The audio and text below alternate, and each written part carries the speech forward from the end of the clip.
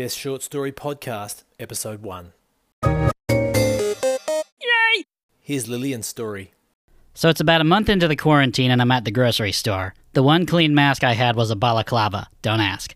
And as I'm approaching the checkout counter to pay for my goods, I hear a voice behind me go, "What, it's gonna snow or something?" I turned to face the guy who had a look on his face like he just did George Carlin's job, and he was just chuckling to himself. Me, however, I said nothing. I just kind of stared at him for a little bit. And here's how his reaction went.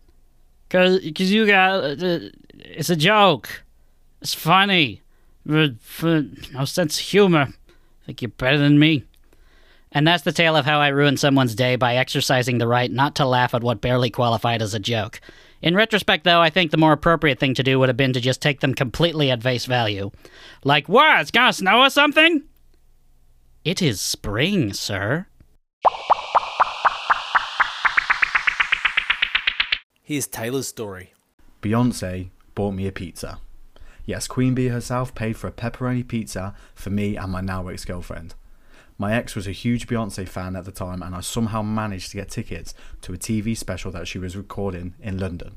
We were waiting to go in, and Beyonce's sister Solange came in with a few pizzas, a few bottles of pop, and said they were from the Carters. No one actually ever believes me, but it happened and was even on the news. Now I'm thinking about it, I probably should have kept a slice to put on eBay. Anyway, that's my amazing story. Vote for the winning story at fb.me/beststoryWinsPodcast.